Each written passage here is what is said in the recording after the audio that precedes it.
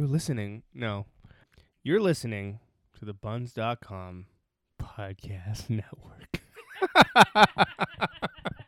Buns, buns, buns. I wanna give you something real, but I don't know where to start. Darling, let's make a deal. I wanna give you my heart. I would trade anything for love. Hey guys, welcome to the show. How's your week going? Any good trades? I think I had a pretty successful one.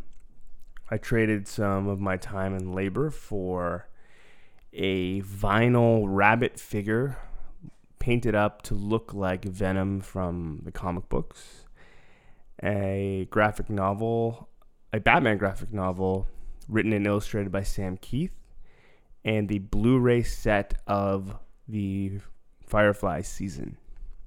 I've not seen Firefly yet, but a bunch of my friends say I must, so I will, now that I've got it. Thanks, Daryl. Okay.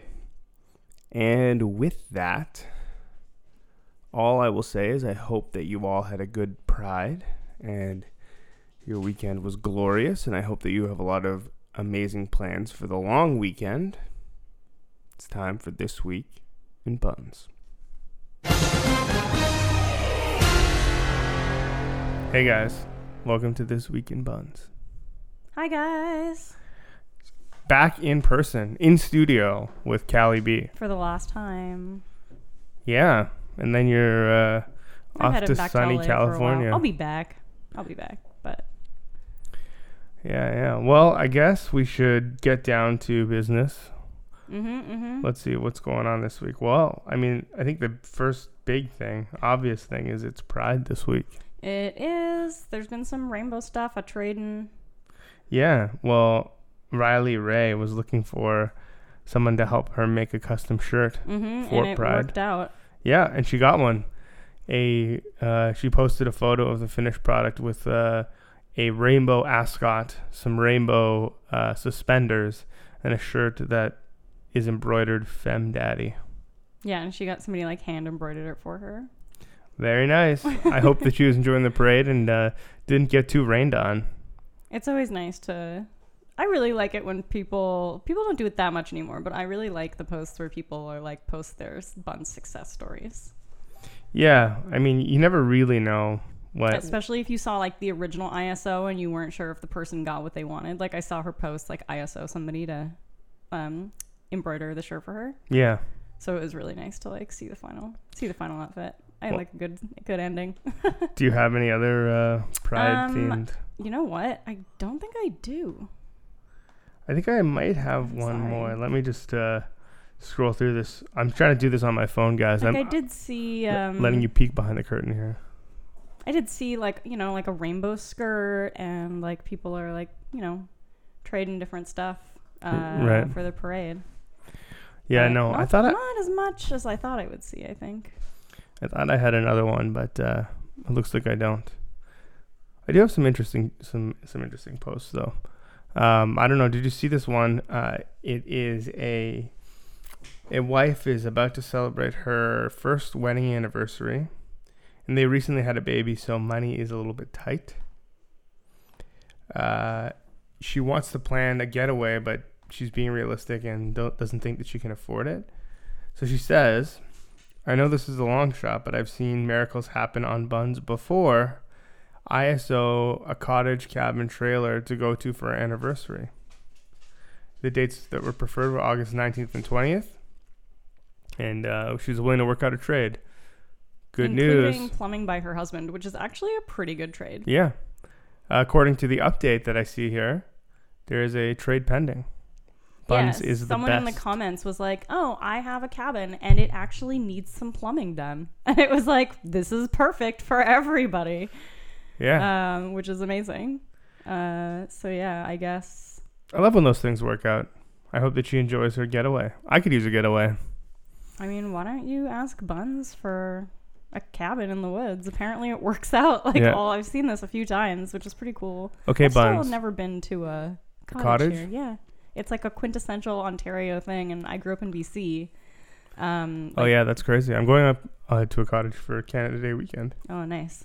But I'm ISO a Wi-Fi enabled cottage so that I can continue to give you the podcast you need while I'm away on vacation, which reminds me, I don't know how. I'll have to figure out some sort of wizardry for next weekend for podcast related things. Oh yeah, because you're gonna be in the middle of nowhere. Mm-hmm. What else? What do you got on tap for us? What else do I have? Maybe, I mean, this one's kind of a downer, but it's important, so I want to talk about it at the top of the show. Annie posted on the Trading Zone a Toronto Police Service news release. Oh, I saw that. Saying that they are heartbroken and devastated to report that their brother Roy was viciously attacked by a group Saturday, June 17th, around 2 a.m., in the Devonshire and Bloor West area. He's suffering life-threatening injuries and is in critical condition fighting for his life.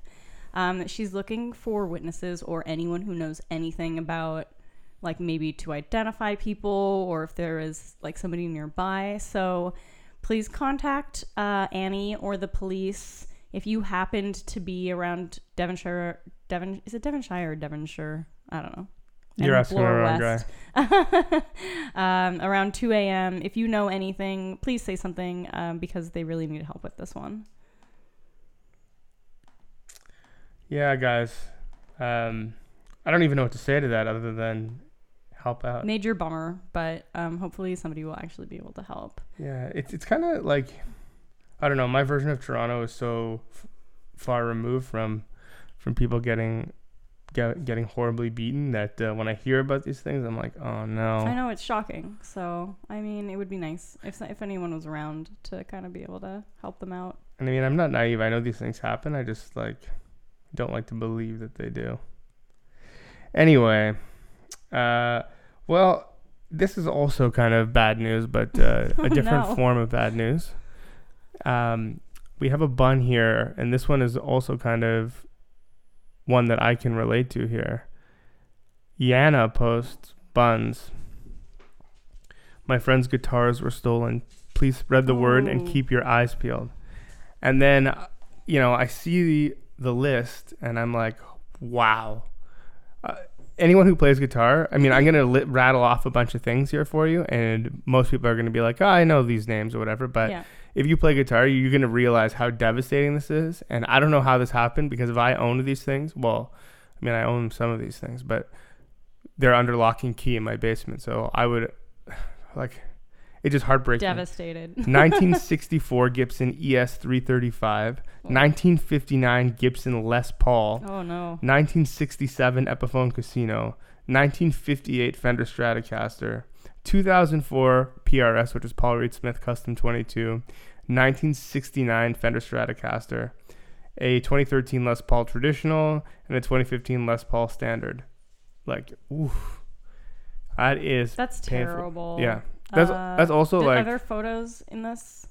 What's that? So people can help identify them if they see them. There's a photo of the guitars. Oh, okay. And each guitar has a bit more of a description than I listed out there. But I don't know. That's probably somewhere in the neighborhood of $100,000 worth of guitars, yeah, if those not are more. worth a lot of money. That sucks. Yeah. That sucks a lot. Yana and your friend John Penny, my heart goes out to you, man. All right, well, I have another one. Let's get all the kind of sad posts out of the way. More sad all at posts. Once. Well, this one's kind of has a sad story behind it, but it has the potential to skew happy if buns can come through. So Sandra posted, "Hi, Artsy Buns. I've seen some epic pet portraits traded on here and would love to have one done for my sister's new home that she'll be moving into in August. Maximus," and there's a picture of a giant dog, hence the name. Maximus took his last breath surrounded by family at my home last night. Yeah. It was a difficult decision even for a vet tech to make, but he was recently diagnosed with inoperable lymphoma and he was 12, which meant that chemotherapy was likely to kill him. To top it off, my sis lost her husband unexpectedly a year ago, and Max was their first baby. Maximus won't get to see the new home, but I know she'd love to see him on her wall. Name your trade. And then there's 4 pictures of this adorable dog and a bunch of bumps. But nobody has. There are no there are no artists that have offered to do this yet. So if you do pet portraits or you know someone who does, I know there are lots of people that are, but I can't think of who they are to tag them. Yeah, we've talked about some before, but it's hard to keep it all straight. And you know what? This post would probably be good in Pet Zone because I know there are a few people there that do that too. Mm-hmm. But yeah, so if you guys do like painted or like drawn pet portraits, or you know somebody that does, let Sandra know. This is in the main trading zone, and we'll put the links up. So hopefully we'll be able to get this done for her. It's not a lot to ask for. Buns does this all the time, but we need somebody good. I believe in you, Buns. I believe in you. Well, speaking of good things, this is not a lost item. This is a pretty sweet costume, if you ask me. Alex says, Lego buns. I made these to wear for the first Lego movie and thought I'd use them all the time. I saw these. They are amazing. But actually haven't touched them since. Also, they're just plain full of memories. Who needs them? So what they are, and there's more to this post, but I'm not going to read out the whole thing. What they are two excellently made Lego heads. They look perfect. Yeah, if you want to dress up as like a Lego person for whatever reason, there is a female-looking Lego head, and by that I mean like eyelashes and lipstick. Stuff, yeah. And then there is one that has just the eyebrows and the mouth, the unisex Lego head. So if that is up your alley, hit up Alex in the main trade zone. They're pretty amazing. Yeah. Like that would be a really great Halloween costume. They look like professional, legit. Like they look like you bought them from Lego.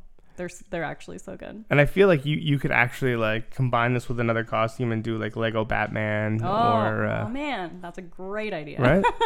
Somebody scoop these up. Yeah. Okay, well, so I have a fast one, but it's a found cat. So Denise posted a picture of like a very handsome ginger kitty with like a little white business on his chest and green eyes. And said, PM me if you recognize this chubby cutie. No collar, but is really loving. Asking me for help to get home after that terrible thunderstorm the other night. So there's not a lot of info on the actual post, but they kind of explained that in the comments that like there was a thunderstorm, so the cat was like hiding out in their backyard. And she wanted to see if it was anyone's cat so she could get it back to you if maybe it was like too scared by the thunder and then was disoriented and like didn't really know where it was. Right. So people have been bumping this, but nobody really knows yet. She's going to get him scanned for a microchip, but some people are suggesting that maybe it's just a street kitty. She says it's probably not because he looks like he's pampered. So, you're missing a very handsome, kind of chubby little orangey cat. Not a lot of chubby street cats. That's true. Yeah. So Denise may have your cat or know where it is. I'm not sure if she put him inside because the pictures are of him outside, but maybe bump this post and Speaking if of it's street your cat, cats, someone found it. This cat right here on the table with us in studio, his mom was a street cat. Aww. That we rescued and ended up being pregnant. So cute. So now we have Lager over here. He's lovely. So yeah, I mean, somebody help find this cat or help bring them back to their owner. Okay, let's see. What else do I have here? What you got? I have Jessica. Oh no, Jerica. Sorry. My screen is very small as I'm doing this on my cell phone and connecting to my PC, so I apologize. She hand makes baby clothes. Cute. Sizes 1/2 to 4. Want your little girl to be the envy of everyone on the playground? Give me a message. Looking for gift cards, toddler stuff, etc., etc. And it is just like a little, it looks like it was made out of, I don't know, some sort of old Marvel, DC fabric.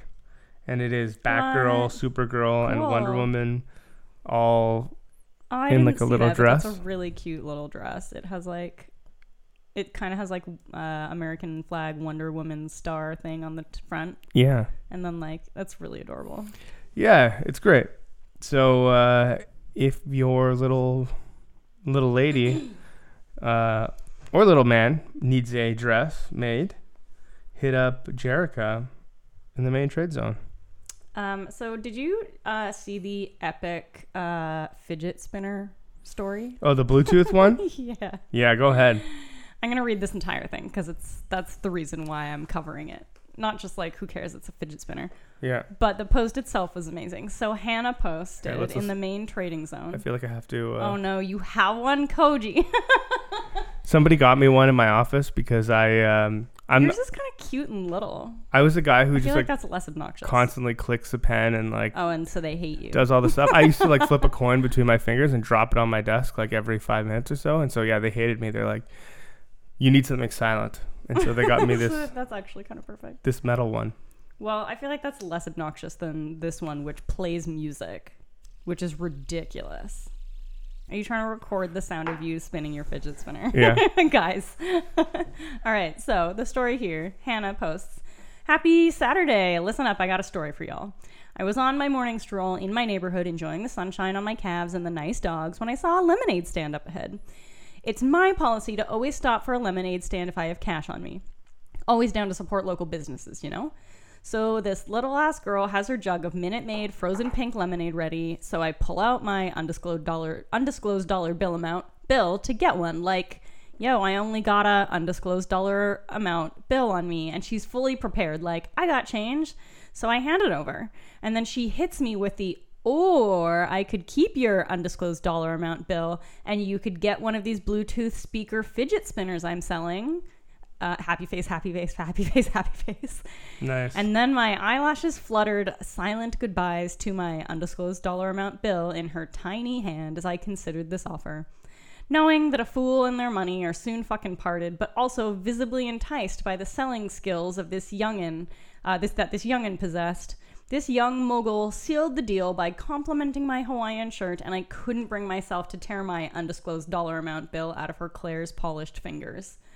Graciously thanked and slightly more hydrated by my 2/3 cup of pink lemonade, I was on my way.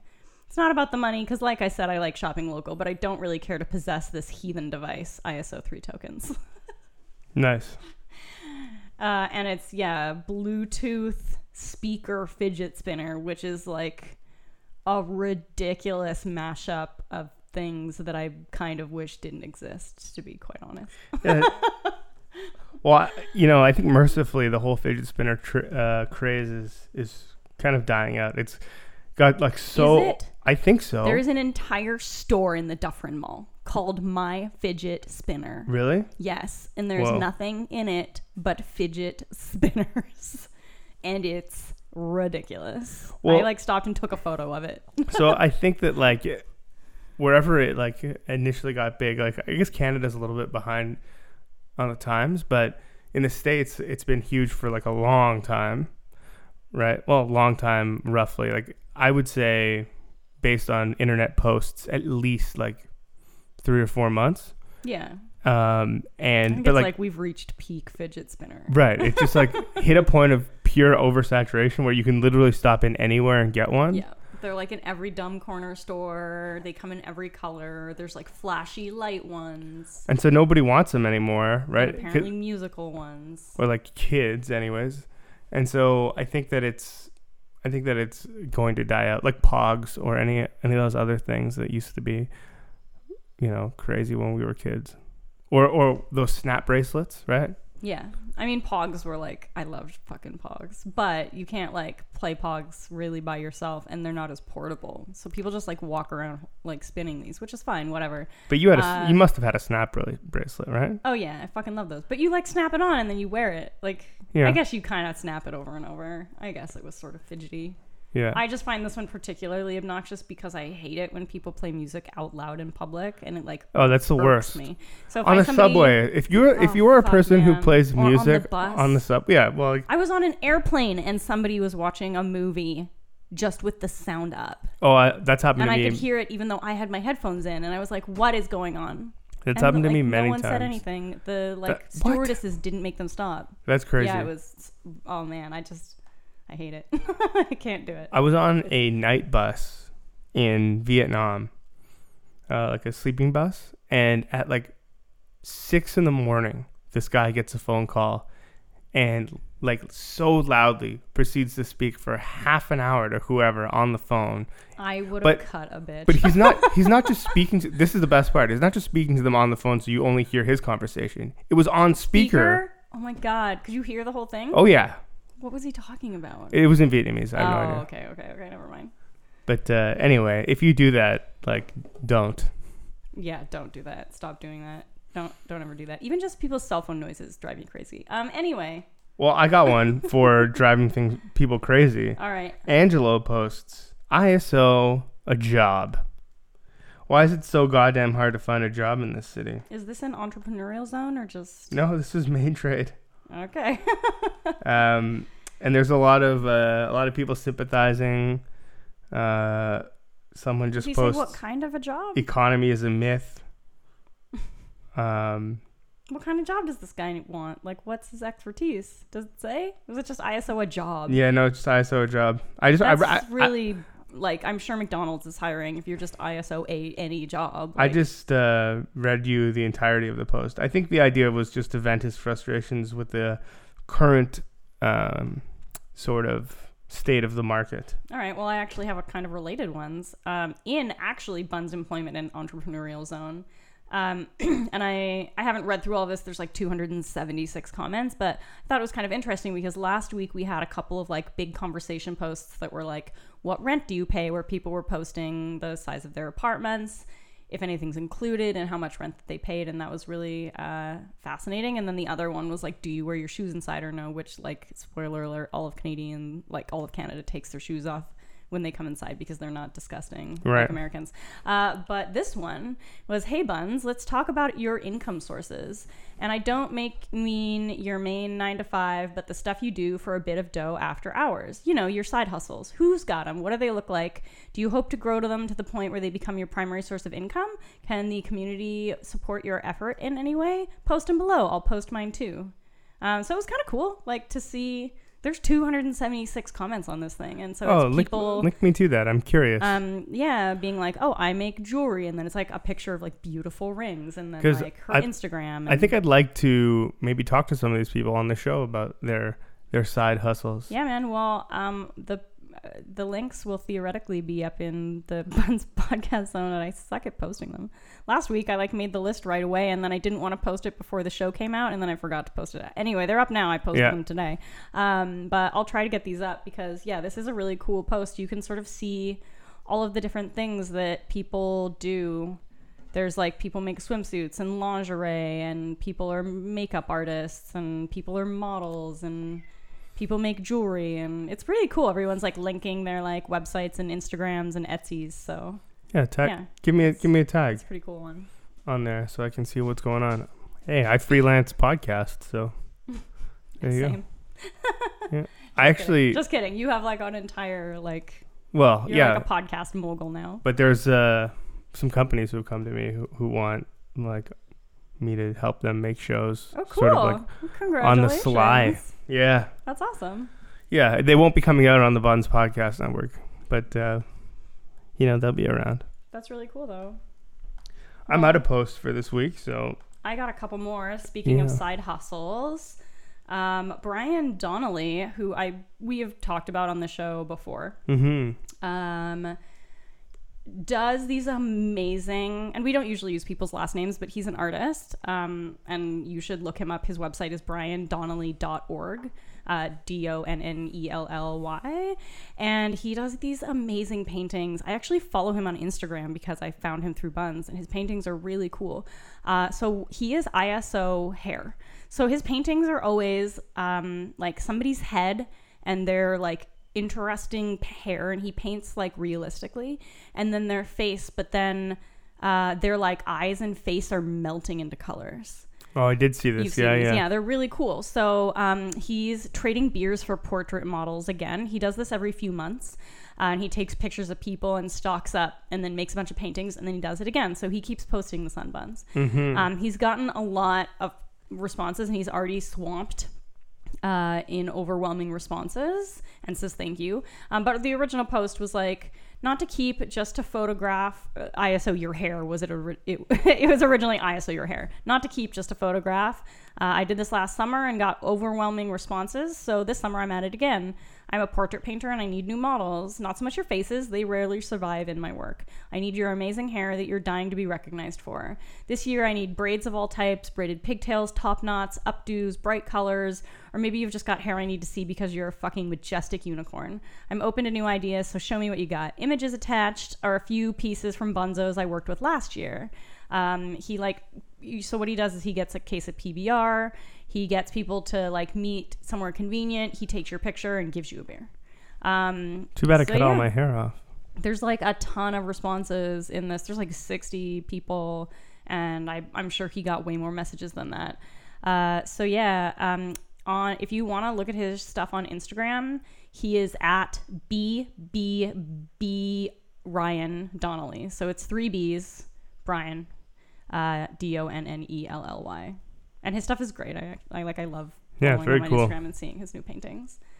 Those were cool. And then what else do I have? I have the pirate bed, which was like, what? Again, not like, so I love the posts that are like just a totally normal trade. Mm-hmm. It's like a captain's bed. It's like a bed on a platform with like drawers. Okay. Right? Yeah. So this person like made this captain's bed. But I love the posts that are like totally normal, boring trade, but the way the person writes it is what makes it like noticeable. The copy. So this one is like, yar, this here be a double captain's bed, built with me on 2 hooks. Many a fine booty hath been plundered on this here vessel, but it be time to move on to vaster seas. Perfect for them Toronto apartments with little room and no storage. This old girl hath 9 drawers to keep all your treasures and a grand bunker underneath to keep all your Legos and prisoners. Yar, teddy bear not included. Get your own first matey. And then like everyone in the comments was like also being pirates. So it was just like kind of, I like it when people like make their boring trades like kind of fun. It's like a Buns flash by mob. like writing weird stuff. Yeah. I like, I'm a big fan of storage beds. We have a storage bed upstairs, and especially when I lived in the condo, I wouldn't have been able to get by without it. Yeah, they're great. Might as well put something under there. Okay, I got 2 more. One that was posted like an hour ago that is amazing. Chloe has a designed and hand knit by them 100% wool, size XL to 2XL, whole sweater tank top. It's a tank top, but it's like a knit sweater.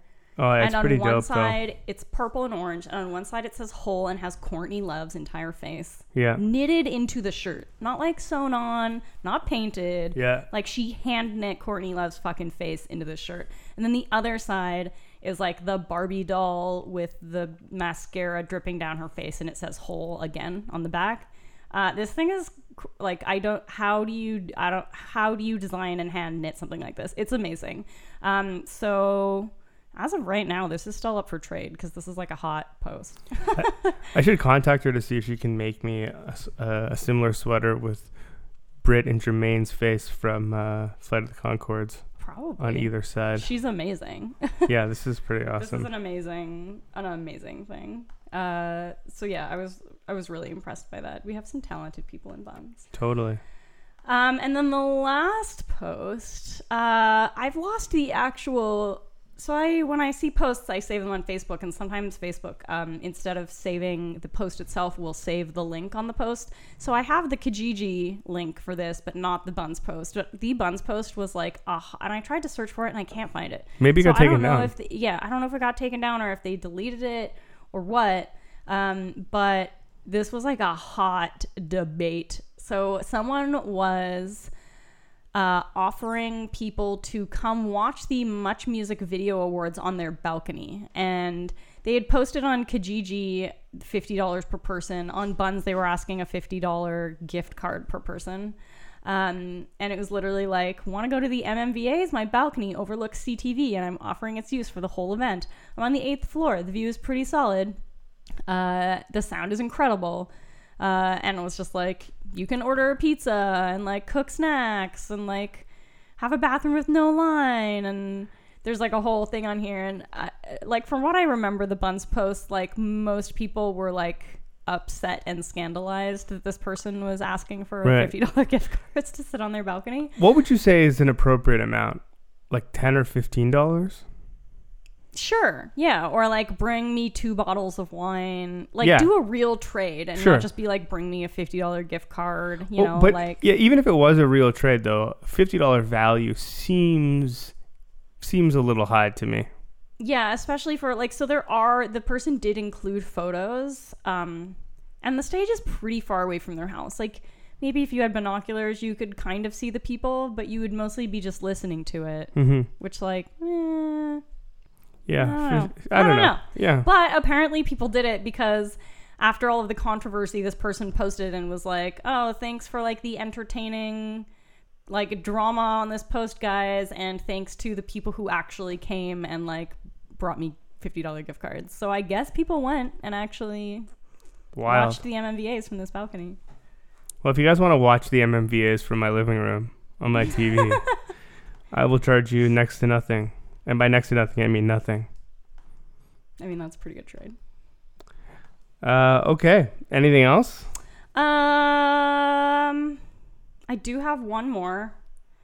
Someone, and this is fresh, somebody posted this an hour ago. Charlotte posts, TLDR, ISO a ride to see Kendrick Lamar in Quebec City July 6th, coming back July 9th, willing to offer ticket to see Kendrick in exchange. Whoa. Yeah, so they said, hey, Buns, my partner in crime is obsessed with Kendrick Lamar, but tickets to see him in Toronto were too expensive, so we hatched a really clever plan to go see him in Quebec City. The not so clever part is that we forgot to look at travel options before booking everything. It's now become apparent that it'll either take a crazy combination of buses or a $400 train ticket to get us there, which kind of negates how cheap it was to buy the tickets in the first place. Right. ISO, anyone heading from Toronto to Quebec or nearby July 6th, coming back July 9th, or advice on how to do this. They've checked rideshare websites with no luck, and neither of them drive. And they were like, or do you want to see Kendrick on the cheap or any other performer on this very awesome festival, which is the 50 Festival d'été de Quebec. And they put like a link to the schedule here if you want to check it out. Because they say the weekend we're going includes Anderson .Paak, Melissa Etheridge, the Barr Brothers, Pink, the New Pornographers. The weekend after is even more jam-packed. We can't stay, but maybe you can. Maybe I can entice you with some kind of ticket trade. Get in touch and we'll figure something out. So if you have a car and you're headed to around Quebec City July 6th and you want to help out Charlotte, they would really appreciate it. I like that. This is on the main zone, so you can search for Charlotte and or I will put the links up. Hopefully they can actually get out there, because otherwise, wah. Wouldn't mind seeing a little Kendrick Lamar. You have a car. Yeah, I just don't have the time, unfortunately. So, I guess So yeah, that's it for this week on Buns. that's been this week on Buns. Stay tuned for an interview with a good friend of mine. And until next time, Keep on bunsing. peace. Too much shit in your apartment? Get rid of it today on the Buns app. Available in the App Store, Google Play Store, or online at buns.com. Interview this week is with entrepreneur, artist, and podcast host Andrew Patterson. He also happens to be a good friend of mine and my co-host on You Gotta Love It. He's got a bit of an interesting story, and I think that you'll all enjoy it. If you ever wanted to know what it would be like to start your own creative agency, podcast, or freelance artistry, I think you guys should listen up. Here is my interview with Andrew Patterson. But the intent was there. I swear he set our sights on something that we thought was true. So now we sit and stare across a surface. Hey guys, welcome to ISO the Buns podcast. My guest today is none other than my co-host on another Buns Podcast Network podcast, Andrew Patterson. Of You Gotta Love It. Yeah. Fame. I thought for a second that you were going to I was going to do the intro for You Gotta Love It when you were setting that up. Yeah. So podcast.buns.com if you want to check it out. This is a Better Know a Podcast Host segment here. I did one with one of the hosts of the Pixels and Ink podcast. Okay.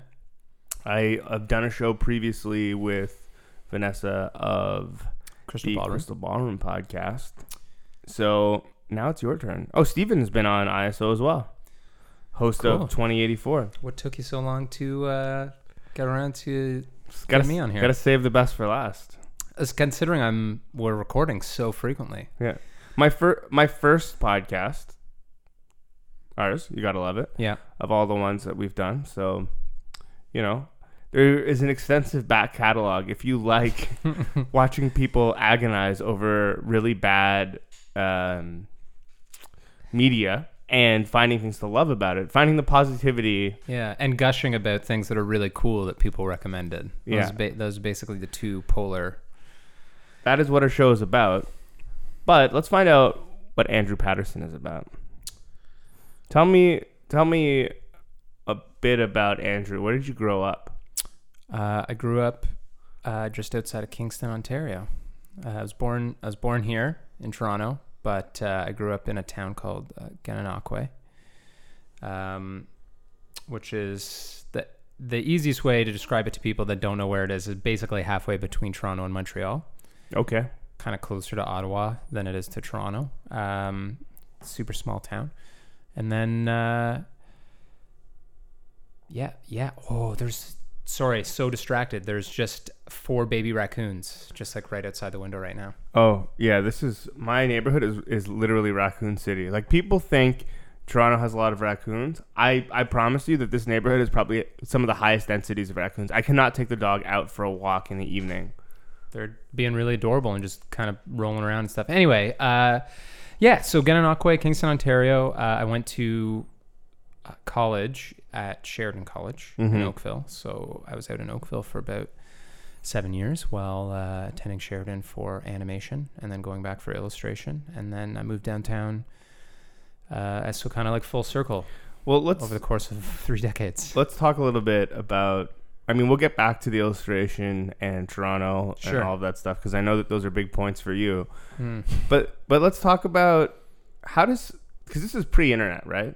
When you're living in Gananoque at first, obviously you're a kid. Initially, yeah. Yeah. How does somebody from Gananoque get into such because like our podcast is about obscure media, and I've known you for a long time, and I know that probably even before you went to school at Sheridan for the arts, you were into some stuff that most people weren't into. Because I was into music, and I lived in Toronto, and I was into music that I know that you're into, like Thursday and stuff like that. That at the time people were like, "What the fuck is this?" Right? So like it was hard enough for me to find in a city. How did you like get into this stuff and like the whole art scene to begin with? That's a really good question. Yeah. Yeah, it's a good question. Obviously, I worked on it. So, I mean, I think it's also actually part of a much larger conversation and something that kind of comes full circle with my art and the things I'm interested in now. But, I grew up in a very small town, a mixed race. There's not a lot of mixed race kids or even just like visible minorities in Gan. And also I'm adopted, and both my parents are white. But I didn't really like. And you're what, part Chinese, part Mexican? That's right. No, not not even close. I'm like I guess Jamaican, Scottish, black and white. But so I think without even realizing it as a kid, I didn't really identify with a particular ethnic group when I was growing up. Like, I didn't even really know. This is a lot of stuff that I've kind of come to realize as an adult. But one thing that I was really drawn to was subcultures and like cultural movements that were not defined by, like racial history, things of that nature. So things that, as a generalization, things that I point to a lot, like skateboarding, skateboarding culture, hip hop in like its the purest sense of the word, like 4 elements hip hop, not necessarily just rap music. Right. The punk scene, like there's a lot of like you could certainly point to groups within those subcultures that very much put up barriers, but Skateboarding is a really interesting one though, because It's there are. I mean, I'm sure a lot like people's first mindset initially is like, oh, that's like some white guy shit or whatever, like extreme sports. But like, there's a huge, like Latin American, Black, Asian, like Middle Eastern. Yeah. Like it's really global. And I'm not like, when I was that young, I wasn't skateboarding. I was into extreme sports. Like I liked snowboarding, mountain biking, stuff like that. I hadn't really made it to skateboarding yet. But it just sort of to describe kind of, I think, what made me who I am today and why I'm interested in these things was because, I kind of gravitated towards kids that were, we were maybe like the nerds, like we were really into video games, and kind of one thing led to another. So through Publix, I discovered anime very young because it was something that like, and it was just sort of looking for things that were, that felt inclusive, wasn't necessarily coming at it from the angle like I need to be different or like rebelling in any way. Right. It didn't feel like that at all. It was just the thing. I had no time or patience for things that put up limitations. And again, when I was a child, I was not thinking these things at the time. But when I look back, I'm just like, oh yeah, like you weren't at 14 having heady thoughts like, oh, I want to be a part of a community. Yeah, exactly. It's just I think that's it's a pretty natural drive, or sort of like instinctual. It's instinctual for people to want to belong to a group, right? And in a lot of cases, I think, in my personal opinion, unfortunately, in a lot of cases, people define themselves in ways that can be very alienating or exclusive to other groups, especially where race is concerned. But so in terms of just music, like growing up in a small place like that, I was almost more driven to find those things because even though I maybe didn't realize it at the time, I didn't necessarily fit in, or maybe I was treated, again, like just not totally oblivious, but maybe I was just interpreting it in a different way. And so I was kind of driven to the art world in particular, which I haven't really spoken a lot about. And I was always into drawing. Yeah. Kind of had a natural talent, I guess you'd say, from like a very, like I didn't really stop drawing from being, I think a lot of people, everybody draws when they're a little kid. Some people just quit. They just don't do it anymore. But yeah. So, I always used to draw all the time as a kid. Ninja Turtles? And I was Mega Man. Oh yeah, totally. It's always like Mega Man or Ninja Turtles or like Sonic or something. It was always bad. Like it never got better. And so I was like, oh, I just don't have a, you don't have the knack? No. Yeah, I don't know. It's a combination of things though. I think, whatever. That's, again, I could literally go on a tangent on almost probably anything that we talk about. So we'll try to keep it fairly streamlined. You go to art school and then end up at Sheridan for, not illustration, for animation. Yeah. Classic animation? Yeah, well, at that time it was kind of transitioning. It was like both. It was just animation period. Mm-hmm. I had actually wanted to be an animator from a very young age. That's something that I knew that I wanted to do. I was always super into Disney movies, and then again learning about anime at just very enamored of comic books, cartoons, things of that nature, and and I had a great time. I'd say that it was a bit of a transitional time because the program had just become 4 years. They were kind of figuring a lot of things out from a 3-year to a 4-year program. I met a lot of cool people, made a lot of good friends, kind of like, I guess, discovered myself in a way, as most people I think tend to do going away to college. Right. And but you didn't become an animator. I didn't. No, I did 2 internships. I worked on a music video for Matthew Good, and then oh really? Yeah, for While We Were Hunting Rabbits. Cool. With a group of friends. That was for a 3rd-year internship, and then I did an internship and worked a little bit at a studio called Pipeline on a TV show called Grossology at like a very junior level. But I don't know. It's weird. I kind of, it was just one of those things where in execution, I was having a good time doing it. Mm-hmm. And I love animation still, and I'm passionate about it. But as cliche as this sounds, if you talk to a lot of animators, I feel would say the same thing, but I was really into the idea of like traditional animation, and I found I didn't do very well with CG and things that require, like with CG animation. Gotta move to Japan, bro. Yeah, tell me about it. If only they'd have me. They don't want none of that unless I'm bringing something really amazing to the table. But yeah, anyway, it just wasn't for me, so I went back to school for illustration. Focus on the static image. And what did that take you to? Because I feel like I can see the progression from from animator to you're like, oh yeah, okay, so I'm a decent artist. I can't really apply this trade the way that I want to, so I'm just gonna stick to, like you said, the static image, continue to make art. And then what happened? Well, I made a lot of friends that were actually illustrators while I was in animation, and I started working with some of them at the Sheridan Student Union, and I think just meeting people, man, just meeting a lot of people. So I went back to school for illustration. Made a lot of great friends. Most, if not all of my sort of closest social circles are grads from illustration. Yeah. A couple we've had on You Gotta Love It. Daryl Graham, of course. Anybody that listens to many of your podcasts would probably recognize that name from one or two. But Nimit as well has been on a bunch of them. Bennett, Dave Murray. I'm not sure if Dave's been on here, but anyway, just a bunch of illustrator guys, a lot of artists. And yeah, I don't know. I became kind of a little bit more fascinated with graphic design, which was a little bit my focus while I was in illustration, but I was by no means good at it. I was just doing some really amateur level shit, like real Bush League stuff. But and that kind of led me to working in the sort of agency world, creative agencies, marketing agencies, doing like honestly a little bit of everything. So it was kind of like, looking back now, talking about it in this sort of like really bounced around to a lot of different creative fields in a relatively short amount of time. Right. And this one seems to be sticking though. Yeah, definitely. It. I think it's something I'm passionate about, but it's just distanced enough from my other passions, such as painting and animation, that I let like. There's also like a level of practicality.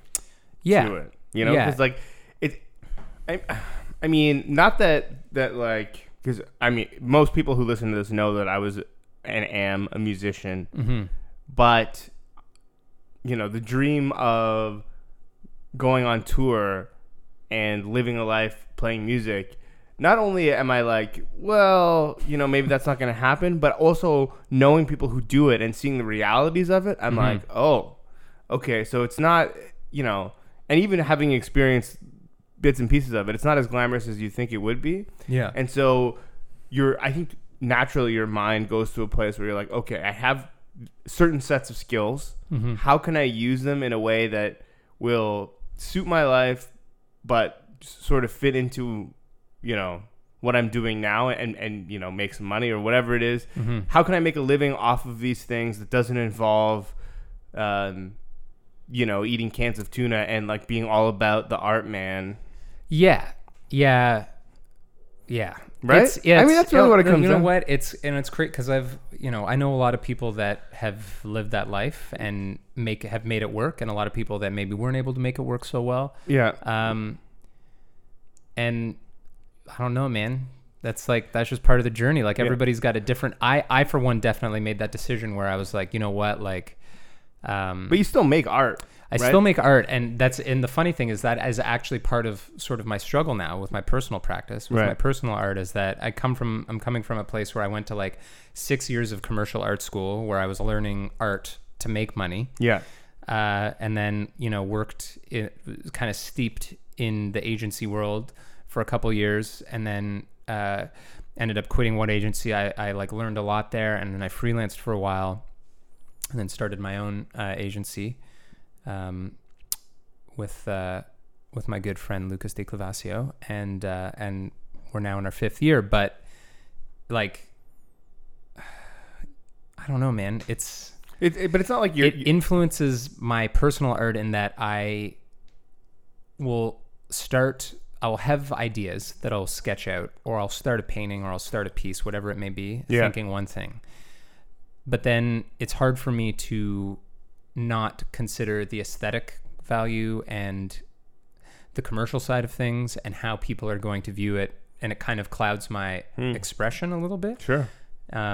Which is like a very, I I recognize the privilege of, you know, like it's kind of like like boo-hoo, but it, you know, if we're talking about my personal art, it's something that I do sort of grapple with, and especially right now, something that I'm really trying to sort of break free of, and separate the two things, because you'd think it would be easier now because you are like, you have this job that provides a living for you, and you are able to create commercially successful, you know, things.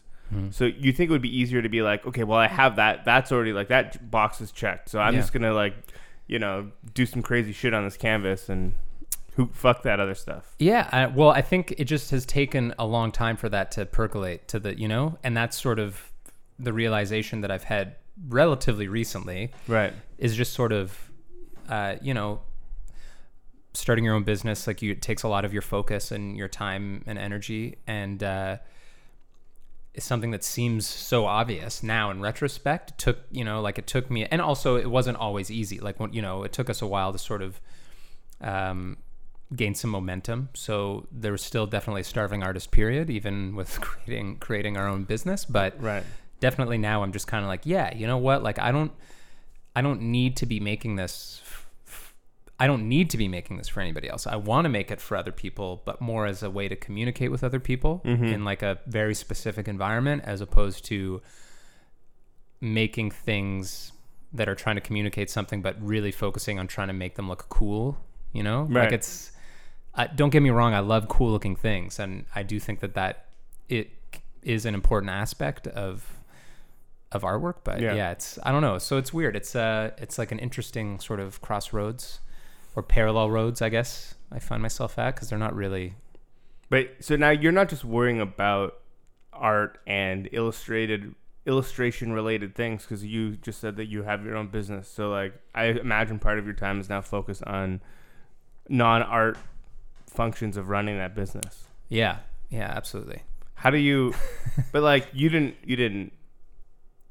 Like, you're just figuring it out as you go, I guess, right? Because it's not something that you learned in school or that you experienced previously, right? Yeah, it's kind of something that I think that most, as a generalization, totally just potentially talking out of my ass here, but in my experience, for better or for worse, most creative people have a certain degree of entitlement. Like, they don't necessarily have to be arrogant, but there's just something that comes with creating things where you know, and so, you know, when I was younger, working at agencies, I had a lot of frustrations that are very common, I have found, in creative industries, and particularly in marketing, a lot of gripes that the creative department or production or various people have, versus sort of, well, we'll draw, there's more to it than just accounts and creative, but let's just say accounts and creative.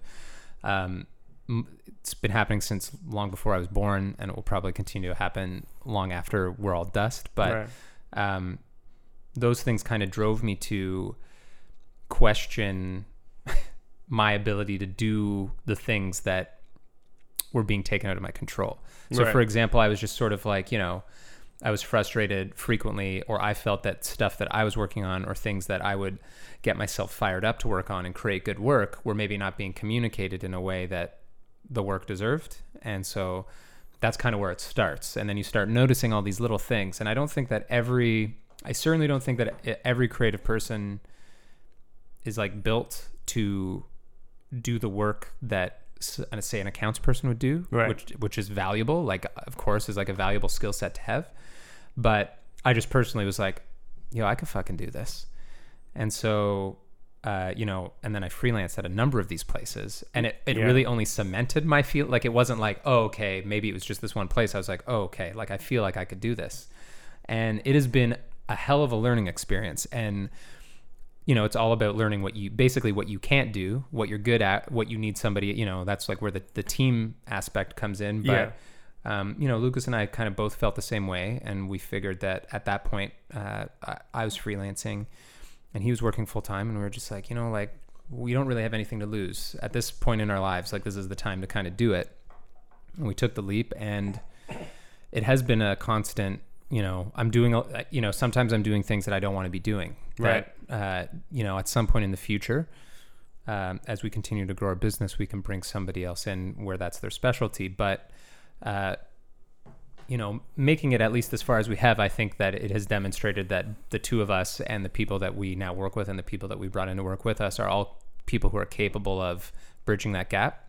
So, okay, I have a question though, because clearly now you have people working for you or with you or whatever, but there must be times when they bring work to you and you sell it to the client or whatever, and they're probably thinking to themselves like, oh no, this is not like the same way that you were when. Oh, sure. Yeah. Right? So how like now you see the other side of it. Do you still feel the same way as you did way back when? I think the benefit of seeing both sides of it is just understanding the importance of communication. Mm-hmm. And I think that the one area where we kind of benefit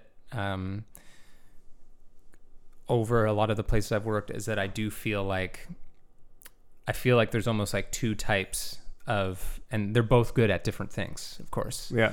I'm not throwing any shade, but like there's creative agencies that are run by creative types, and there are creative agencies that are run by like facilitators and people who are very good at networking, basically people that are run by the accounts type. Yeah. And I think for us, it was very important to create an environment where as we grow, people feel like they can air those grievances and we can have very candid conversations about it, at least, you know, as we stay small, because we understand where they're coming from to an extent. Yeah. Which sounds like a lot of fucking... But did you ever have like an aha moment? As an example. Oh, yeah. Yeah. Like, I was a kid, you know, maybe 16 or something, and I was like, fuck all this. You know, it's all bullshit. I even wrote this whole thing about how I was going to grow up and just like, I don't know. Just be an anarchist punk rocker. What I was going to do. I was going to live in the city in a tiny apartment and fucking just have tattoos and smoke cigarettes or whatever it was I was going to do. But I knew for sure at that point, I'm like, I'm not going to get a house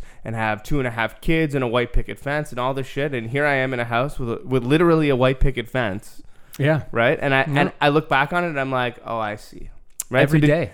Yeah. Every day. That's just life, I think. That's like the great comedy, you know, like almost, I feel like every stage of your life there are people who are older than you that are like, nah, like you don't get it, and you're like, no, you don't get it, and then flash forward 5 years and you're like still saying that about different things to the people 5 years like ahead of you and 5 years younger than you. So how do you communicate to the people that you bring on that, like, you know, your side of things now that you've gone through it? How do you like be better than the people that you were dealing with? Not that the people that you were dealing with are bad, but like how do you know, illustrate yourself a little clearer?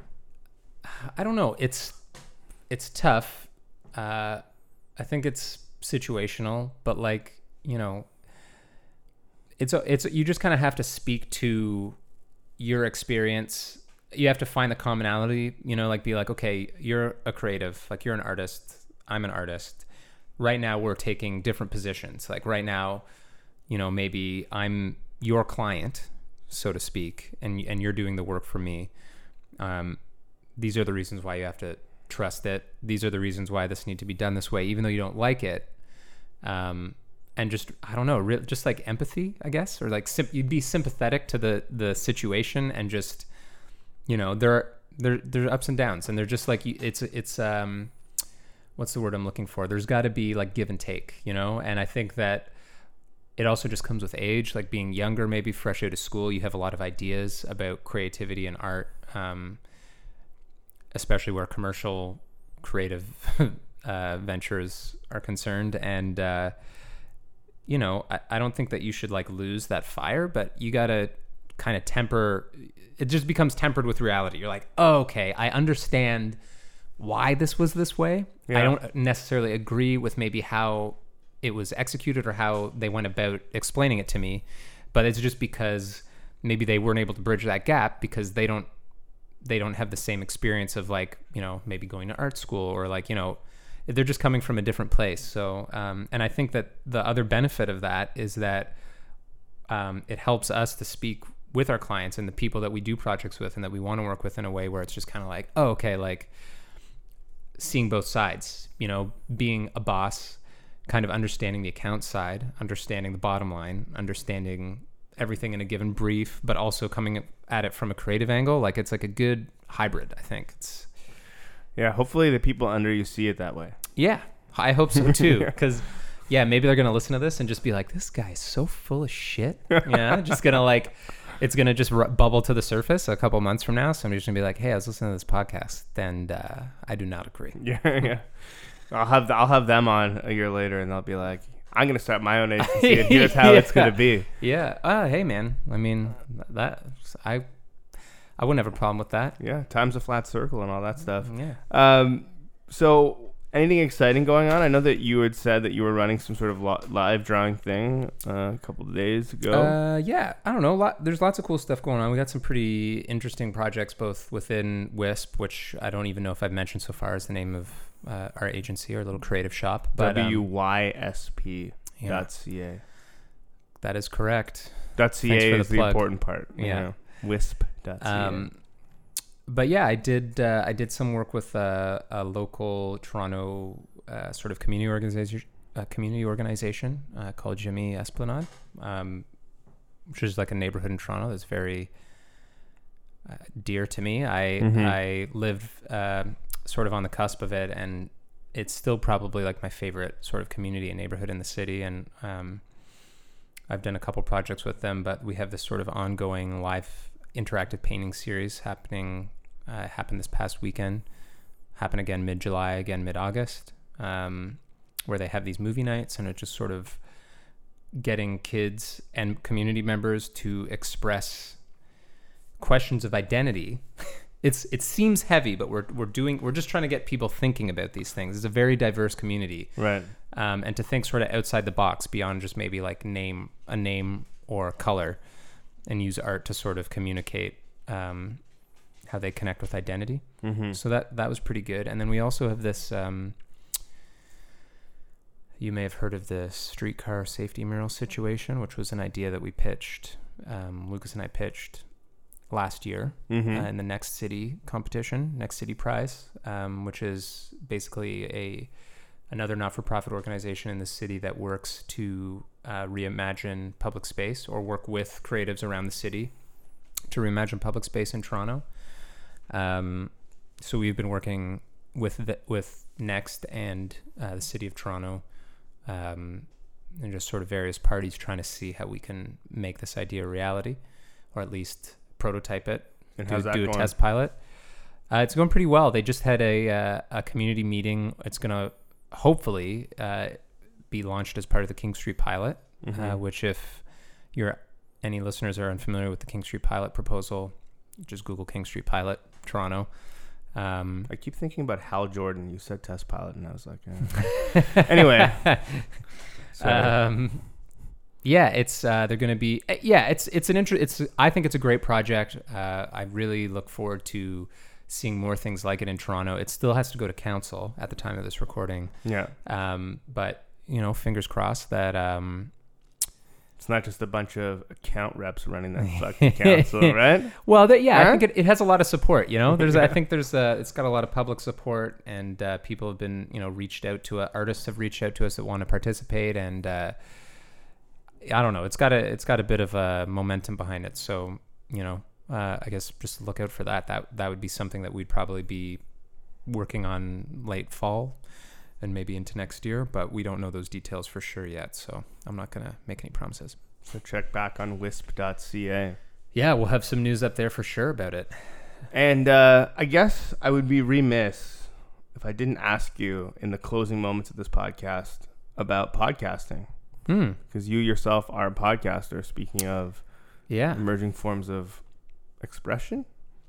I was going to say art, but expression is probably better. I think it's great. Sorry, I don't know if that was your question. No, my my question is, how did you get involved in that? Although I know the answer to that question. It was the brainchild of you and I believe Daryl Grant. Were we just having a conversation about how I am incredibly opinionated when it comes to media in general, like movies and comics and shit like that? For me, the situation was I wanted to start a podcast, and I wasn't comfortable doing it on my own. And I assumed that you would be a good host based on our conversations, and then Daryl actually is the one who came up with the idea for the show. Yeah. So he was like, right. "Oh, you should you know, this is what the show should be about. And we're Yeah. like, oh yeah, that's pretty good. Yeah. And how do you, I mean, we don't really talk about podcasting. I mean, we talk about, we got to do an episode or whatever, Mhm. but have you taken to it? How do you find the whole exercise? I love it. I find it. You don't have to love it? I don't have to love it. I just do love it. Yeah. I find it maybe more cathartic than I should. Maybe it should be a little bit less, I don't know, inward looking and more, but I'm a talker. Anybody who knows me knows that I can talk at length about pretty much anything and not really give other people too much space in the conversation. I'm known to go on, is what I'm saying. Are you surprised about it? About what? Like how you've taken to it?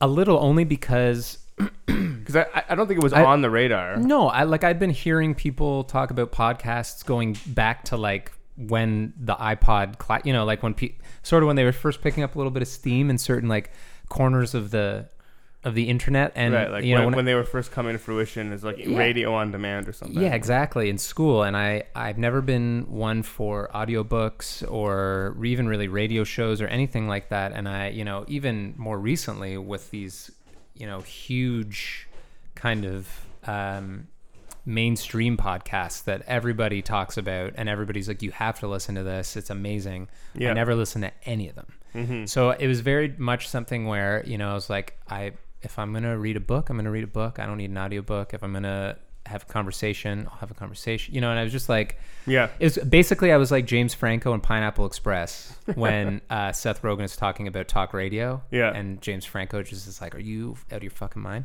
But then at the end, he's kind of like, oh yeah, no, this is actually cool and you'd be really good at this. That's kind of was my exact same, same situation. So I'm a bit surprised, but even still, I don't listen to a lot of other podcasts. I really like Bill Simmons. Yeah. The BS podcast. The BS podcast. I like it because there's a lot of reasons I like it, but I just think he's great at his depth of knowledge. I feel some sort of like his ability to talk about anything. He's like, we're going to talk about, the 2017 NBA draft, and this is my guest. But then like they'll be referencing like obscure late 80s or early 90s, like, cinema that has nothing to do with basketball or talking about rap music or whatever it may be. Right. And it's like, and I love it. And he's not a particularly funny guy, but he has a lot of funny guests on, and he knows how to make them funny. Totally. And he's very deadpan about almost everything, which is, and I like that it's called the BS podcast. There's so I feel like he's a very no BS guy, which is, I feel like has gotten him in trouble many times in the past, but it's great. I love it. Take it to him, Bill. Nice. Well, I think that Is that about do it? I think people have a good idea of what's going on with Andrew these days. Is there any sort of parting nuggets that you want to leave us with? Keep loving it. I don't know, man. Nah, I mean, I think we covered a lot of it. A little bit of history, a little bit of now, a little bit of the future. Yeah. Just check out Wisp. Check out the You Gotta Love It podcast at podcast.buns.com. Check out the Esplanade. What was the thing? So the organization is called it's JAMII Esplanade.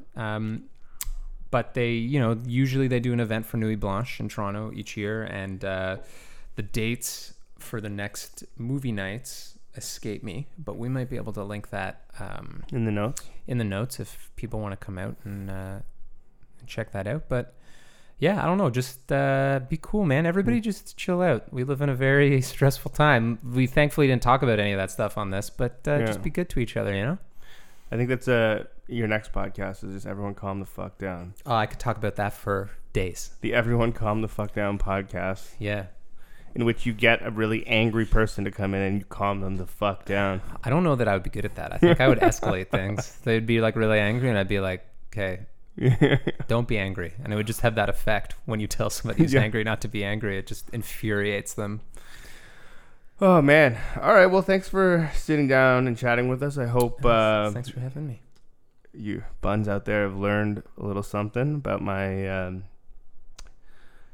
what did I say? Chinese-Mexican friend? Yeah. I mean, Well, we'll let you figure that out if you decide to do any research at all into the matter. Check it out. Check out wisp.ca, andrewpatterson.ca if you want to see some of my old personal artwork, because I need to update it, and you gotta love it. I mean, you don't have a DeviantArt page or whatever? Yeah, I did for a very long time. It's probably not still there. Do they decommission those? Like what? I have no idea. Fucking, we should check that out after. I'm not gonna tell anybody on this podcast what it is. Yeah. But If you can just find immediately go. Yeah, I remember exactly what it was. Nice. Anyway, love you guys. Only in groans. The syntax skips a man, 6 slips, and what we're left are growing cleft of language, lost tokens unknown. And then I guess Music this week was sent to me by David Wood. He is in a band called Good Kid. So the song is going to be called Nomu. That's Nomu. If you search Good Kid on YouTube, or just go to goodkidofficial.com, you can find out all about the band and their merch, and whoever does their art is pretty sweet. They are a Canadian indie rock band based in Toronto. The band was formed in 2014. Many of the band's influences come from early 2000s fast-paced indie rock, including Block Party, The Strokes, and Tokyo Police Club. Here is Nomu.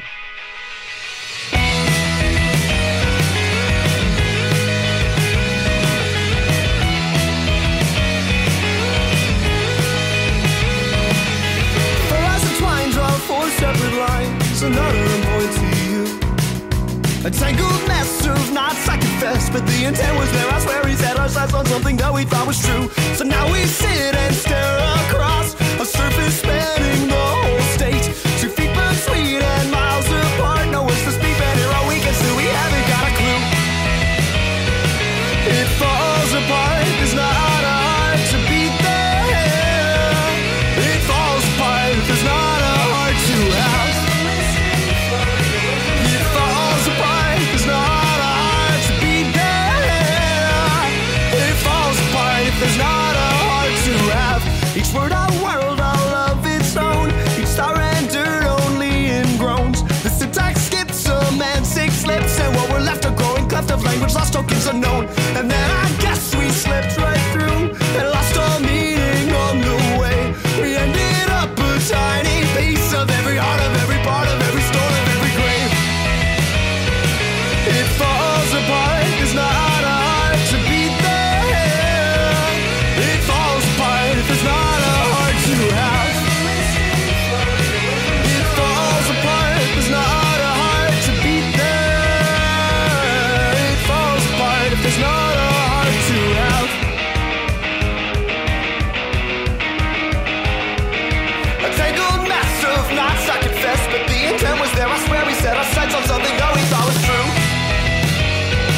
It falls apart, there's not a heart to beat there. And it falls apart if there's not a heart to have.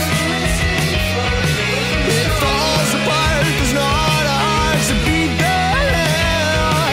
It falls apart if there's not a heart to have. If there's not a